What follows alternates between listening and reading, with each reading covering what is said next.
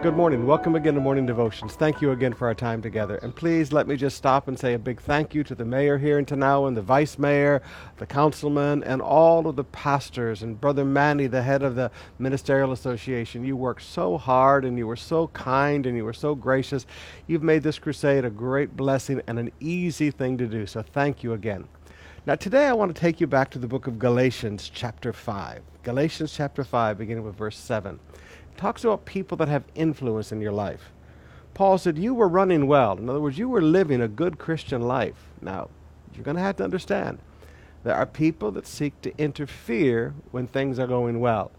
He said you were running well. Your Christian life was growing. You were running the race well. Who hindered you from obeying the truth? This persuasion is not from him who calls you. A little leaven leavens the whole lump.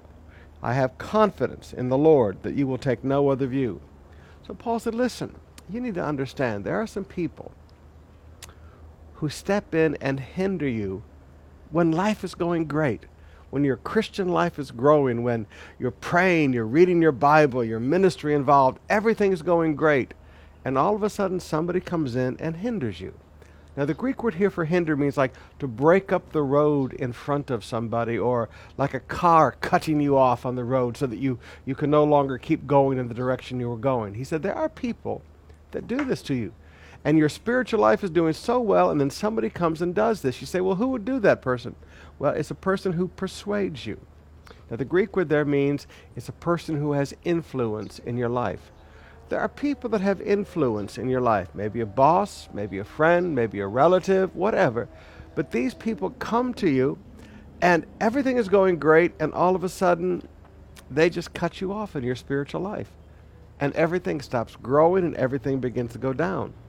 Now the fruit of this persuasion, this influence, is twofold. Number one, you stop obeying the truth. He said, who hindered you from obeying the truth? You stop obeying the truth and you start to do things that are wrong.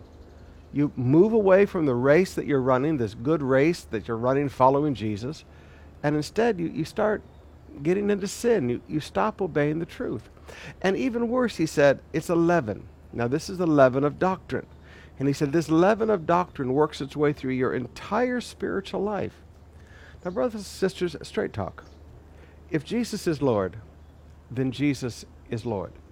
You have to be careful about people who have influence in your life who want to cut you off from following Jesus. If Jesus is Lord, then he is the number one influence in your life.